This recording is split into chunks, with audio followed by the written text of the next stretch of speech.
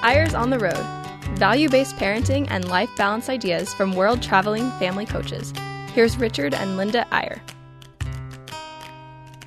Hello, and welcome to yet another episode of Eyres on the Road. It's a beautiful autumn day today, and we're just so glad to share a few minutes with you. And we're glad to be doing it right from our home today in downtown Salt Lake City. We're gearing up to go on a European speaking tour in a little over a week and getting our bags packed up, and it's going to be Eyres in the air for a while. We're going to go to 6 different locations in Europe. We hope we'll be able to broadcast Eyres on the Road from there. While we're gone, we're starting out. Actually, let's go over the itinerary, Linda, just to get it in our own minds. Yeah, we're excited, and we actually do this a lot. But we haven't this fall. We haven't traveled as much. So, we've just done it locally. But we are going to start in Canada, in a place called London, Ontario. Interestingly, that is going to be a group of parents who are committed and dedicated, and we're excited about that. And then the interesting thing is we fly from London to London. It's going to be an interesting flight. Get on in London, Canada, get off in our old home of London, England. We have a daughter there, as many of you know, and so we'll spend a little time with her and do some more speaking. And then from there, we go on to Amsterdam, a place we've only been a couple of times. Yeah, actually, we've just city. Been there for a few hours at a time, but some beautiful canals and gorgeous city. Speaking to a group of CEOs, young CEOs who run their own companies and are having a hard time, as all really busy people do, to balance their lives between their family, which they all know is their highest priority, and their work, which is often the squeaky wheel that gets the grease.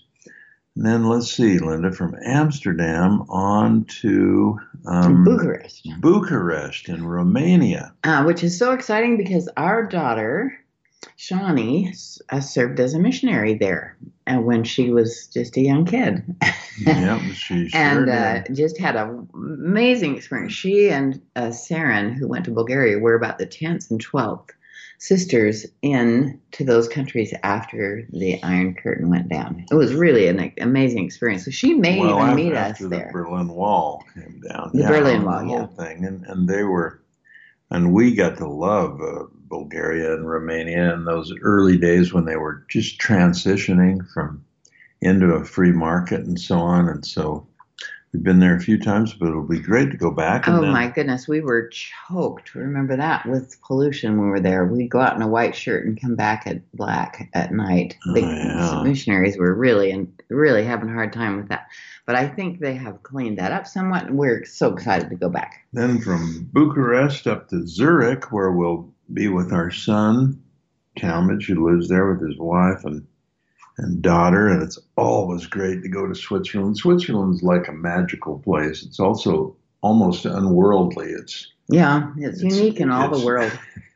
Completely clean, and all the rules are followed, and it is beautiful. Very organized. And then from there over to Madrid, which ironically is a place where another one of our daughters served a mission for our church. Sadie. Wonderful thing. And Sadie. She's trying to find a way to slip over there and be with us for a couple of days. Although, I don't know. Boy, travel is so wild now.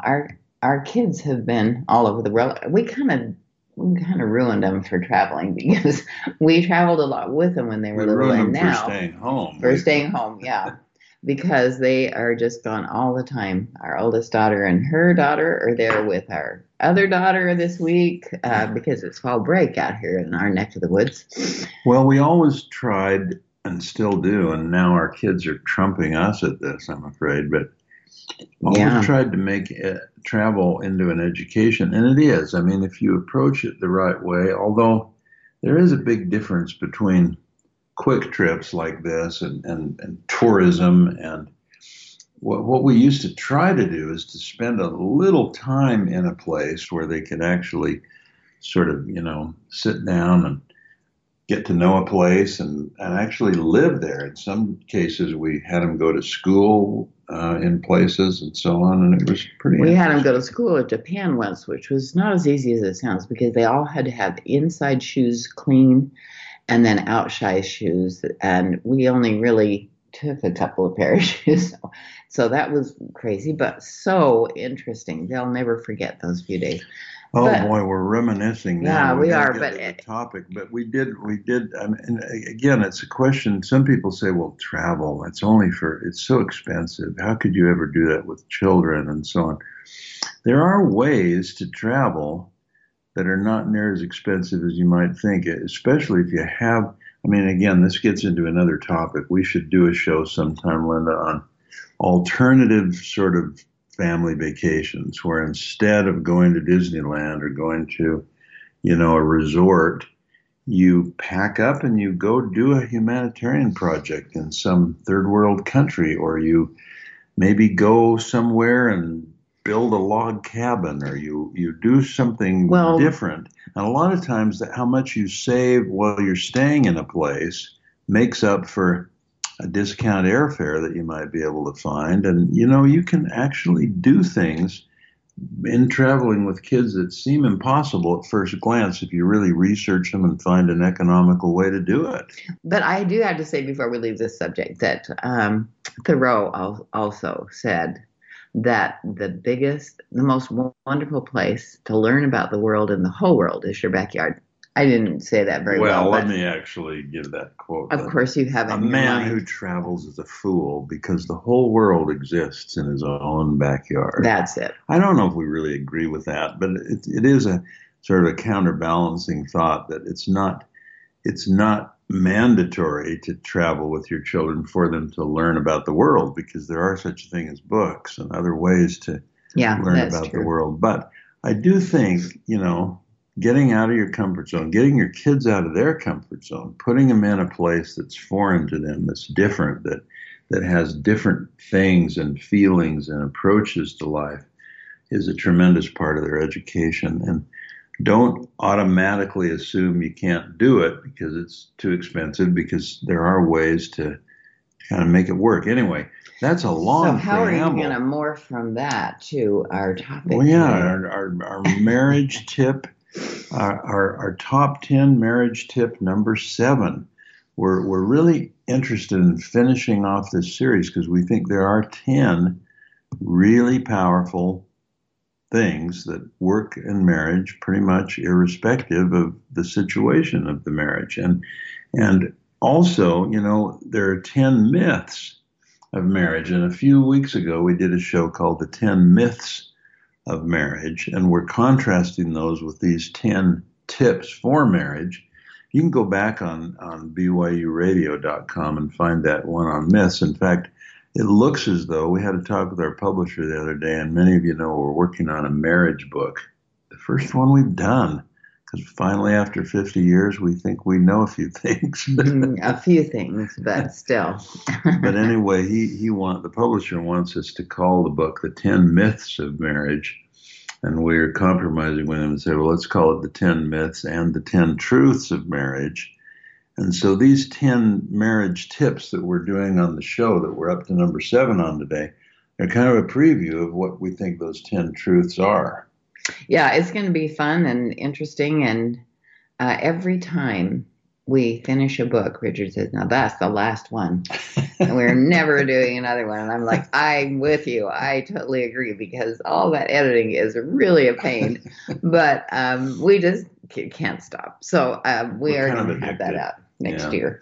Anyway, the topic today is an interesting one. You say it exactly, honey. Well, I think the interplay between the words make it kind of interesting.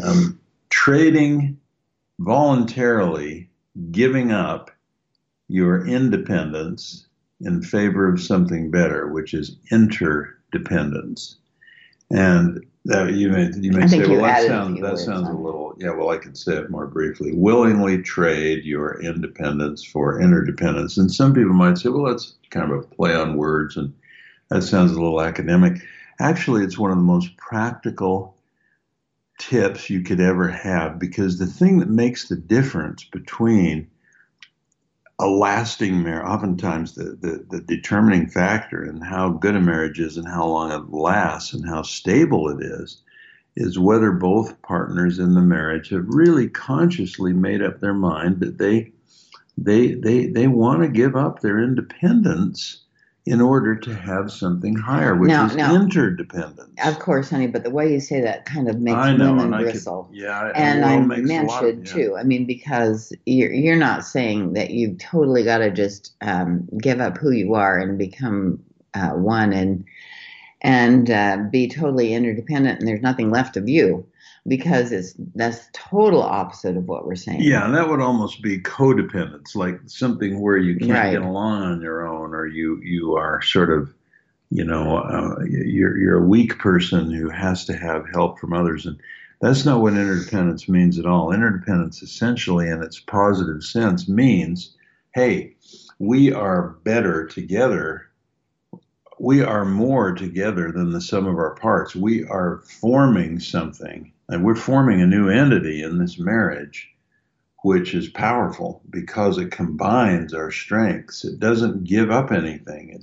Neither of us have to become less than we are. We become more than we are by deciding that we're interdependent. But what I mean about it being an attitudinal change and determinant is that, there are so many marriages we run into where people they're still so concerned about being independent that they really don't ever fully commit to the marriage. And part of that full commitment is the idea of saying, hey, we made a conscious choice. We're interdependent. I do need you. I'm not independent of you. I'm not someone I don't want to be someone that makes it on my own. I want to make it with you. We are together. We are interdependent. And there's so much more of that now actually than there ever was, because we often have both spouses working, and they have to share child care responsibility and work it out. It's just yesterday I was with a darling little friend who's from Pakistan. Her husband's from Spain. They're really doing all they can to make life work with a brand new baby whom they adore and have been begging for 3 years. And finally, this little baby arrived. But now they're at the point where they have to make a living. So she is starting work this morning at 6 o'clock in the morning. She works until 2:30. Wow. Then he comes, and then he takes care of the baby, and then she takes care of the baby, and he goes out to be an Uber driver the rest of the day.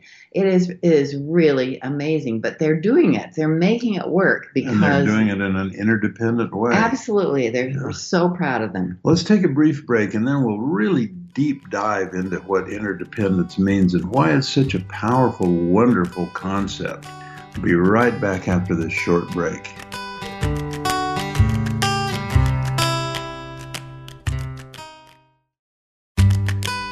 Welcome back to Eyres on the Road. Here's Richard and Linda Eyre. And we're back.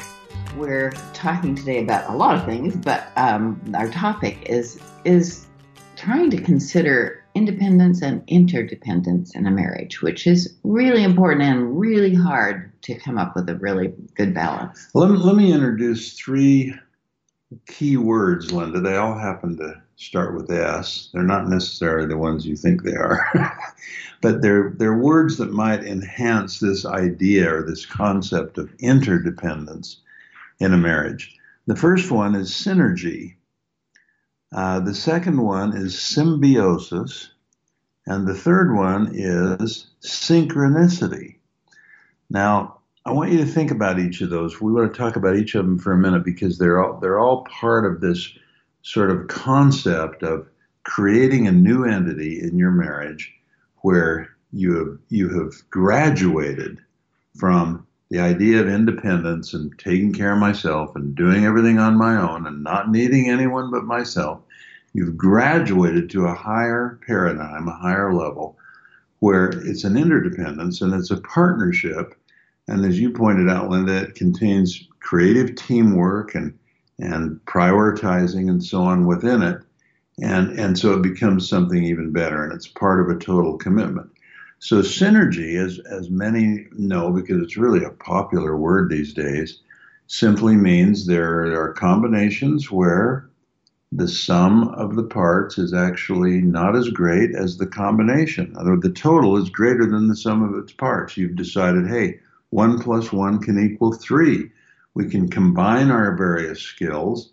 We can do it in a way that we accomplish more together than the total of what we could accomplish separately. And that's your example of Nadia and her little family is a good one of that. People in marriages, the best marriages are always looking for synergy.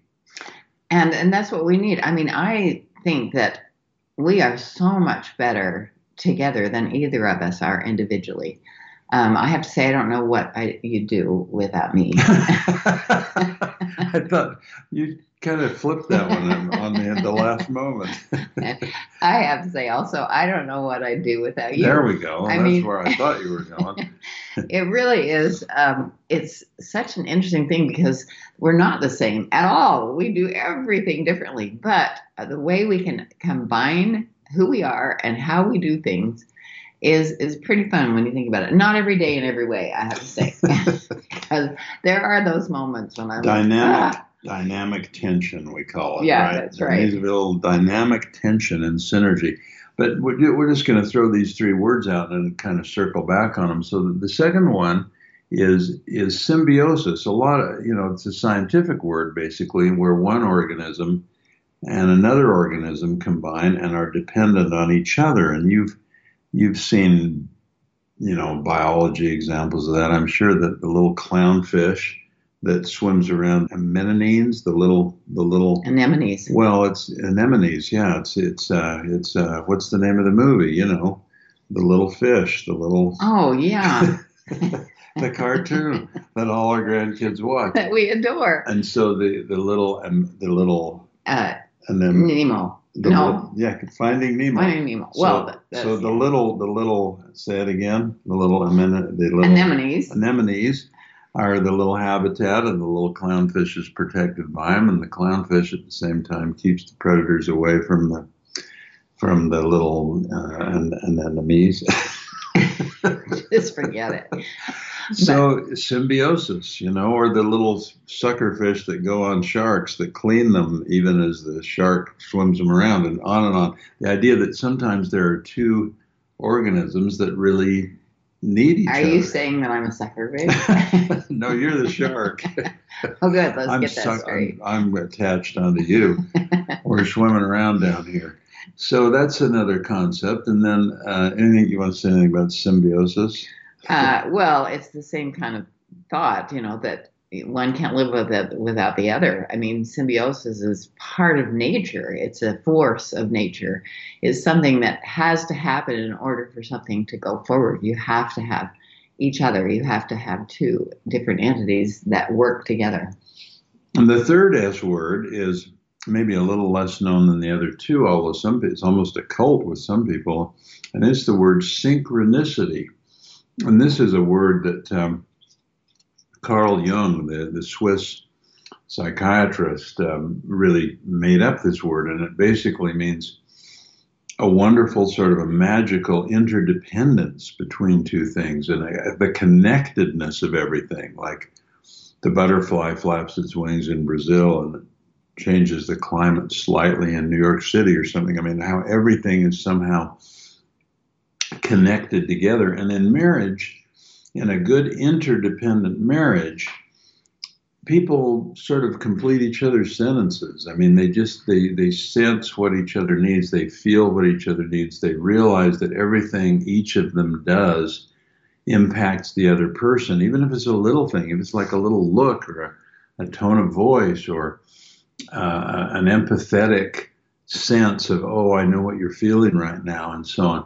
And these things kind of come together. And so those three S words, symbiosis, synergy, and synchronicity, we think are sort of three parts of this wonderful, beautiful thing called interdependence, where it's not a switch out where you lose something. you keep yourself and who you are and what your strengths are, but you combine it in a way that creates something wonderful in a marriage that will last. And what we're really saying is that needs to be a conscious thing. People need to say, I'm not just trying out this marriage, and I'm not just an independent person who's going to see if I can live with another person.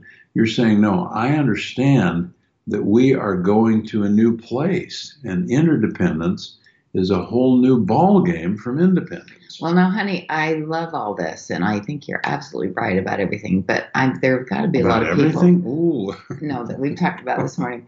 But I think there are a lot of people out there listening who say, "Oh, that sounds great, but I am just not getting what I need from my spouse. How in the world could I possibly create this when there are just some things that I can't deal with, that I can't change?" Well, that's great. I mean, I'm glad you brought that up. But see, what do you do when you're in that situation, when you're saying, I'm just not getting what I need? I'm just now again, we always have to make the caveat. If there's a situation where there's abuse or where there's serious mistreatment, then that's not, of course, you got to work on that. That's not this is a different thing. This is talking to people who are in a marriage who want it to last and who want to make it the best it can be.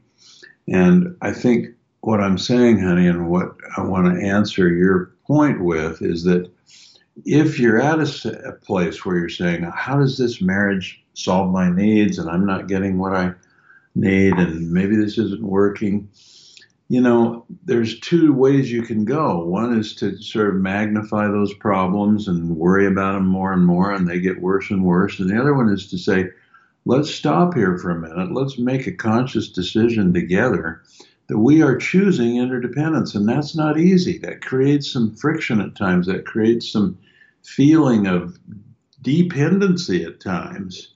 But we're going to accept that because we want to sort of fashion this union where we have agreed to be interdependent, to depend on each other and to need each other and to be vulnerable and not try to stand on our own. Right. And sometimes you actually need a therapist to help you talk that through, because there are a lot of marriages in trouble, and there just need to be some ways that you can work through that. Sometimes it's not even possible to do that on your own because you're stuck in such a rut. But there are other marriages where it just takes some tweaking, some understanding that, okay, I need to find out what my spouse needs in order to feel that we're really interdependent. Well, and one of the reasons that we love talking about marriage, and one of the underlying things beneath these 10 tips on marriage that we didn't discover, and we've just noticed them, and we're trying to relate them to you. And one of the keys is a lot of communication, right? A lot of talking about this. We would like to see you make interdependence a topic of your conversations with each other within your marriage. Are we really interdependent? Well, we are. Maybe we're more interdependent than we know. Let's explore the ways we rely on each other, and are those good things, and are those things we want to do? And so the discussion between, there's sort of talk with two subheads. One is between yourselves, and the other one, like you mentioned, Linda, sometimes you need a third party, whether it's a therapist or a trusted friend or whoever it is that you can get feedback from and trust. How are we working on this interdependence? How can we do better at it? Right. It really is. We can't assume that everybody's marriage is like ours. In fact, none of them are like ours. No two marriages are alike. We're dealing with 8 marriages amongst our children, and every single one of them is different. And I'm just thinking, for some, this would be harder than others because one spouse doesn't talk very much. Yeah, that's true. And so you've got to figure that out. But again, I think the real key is communication, even if the other spouse doesn't talk very much, or they come from a culture where talking is not a deal, then you need some outside help to be able to get some things worked out. And, maybe we should have started with this next point rather than kind of ending with it. But But one thing that interdependence is it's a rejection of independence. Now that may be too strong a word, but independence is a really tough thing to give up mentally, because we live in a world where independence is almost worshipped, right? I mean, societally, we have our Declaration of Independence. Independence is thought of as a strong, powerful quality which everyone should aspire to, and it is on many levels. But what we're saying is that in order to really get to this concept of interdependence, you almost have to consciously give up the idea of independence. And let me make a little case for that. Independence is kind of a crock anyway, Linda. I mean, who's really independent? Think about it. We're, as human beings, we're interdependent on almost everyone else. I mean, you turn the lights on, you're interdependent on the power company. You open the computer and you're interdependent on technology, and you walk down the street and you go to the grocery store and you're interdependent with everyone that's there. It's like, well, and all the people who supply the groceries, we are dependent on a lot of other people. Yeah, like it or not, we're interdependent. And those who have faith, people of faith, understand that they're also dependent on God, on nature, on the world, on Mother Earth. We're dependent just for the air we breathe. And so, in a way, part of this is understanding that independence is kind of a false concept. We like to think of it financially. We like to be financially independent. We like to sort of stand on our own 2 feet, and those are good things. But part of this journey is to say, okay, there's a better thing. And if I've found someone I love and I want to share my life with, what we're interested in forming is not independence, but interdependence. And I'm vulnerable. I want to admit to myself, I really need this person. I can't live without you. Right, exactly. And so I think what we're saying today is just to give some thought about your marriage and where you are with independence and interdependence, and see if you can't come up with some ways that you feel more interdependent, dependent on each other for the things that you need, along with knowing who you are as a person. And I think that'll manifest. Once you start thinking about this, it'll manifest itself in many ways. I mean, a lot of times our instinct is to say, all right, I don't need you. If that's the way you're going to be, I'll just be off here on my own and I'll just do it myself, And that is a separating attitude. And interdependence is a joining, connecting attitude. So we hope that you'll take the challenge and think a little bit more about your interdependence as a married couple this week. And we'll see you next week on Eyres on the Road. Have a great week. Bye-bye.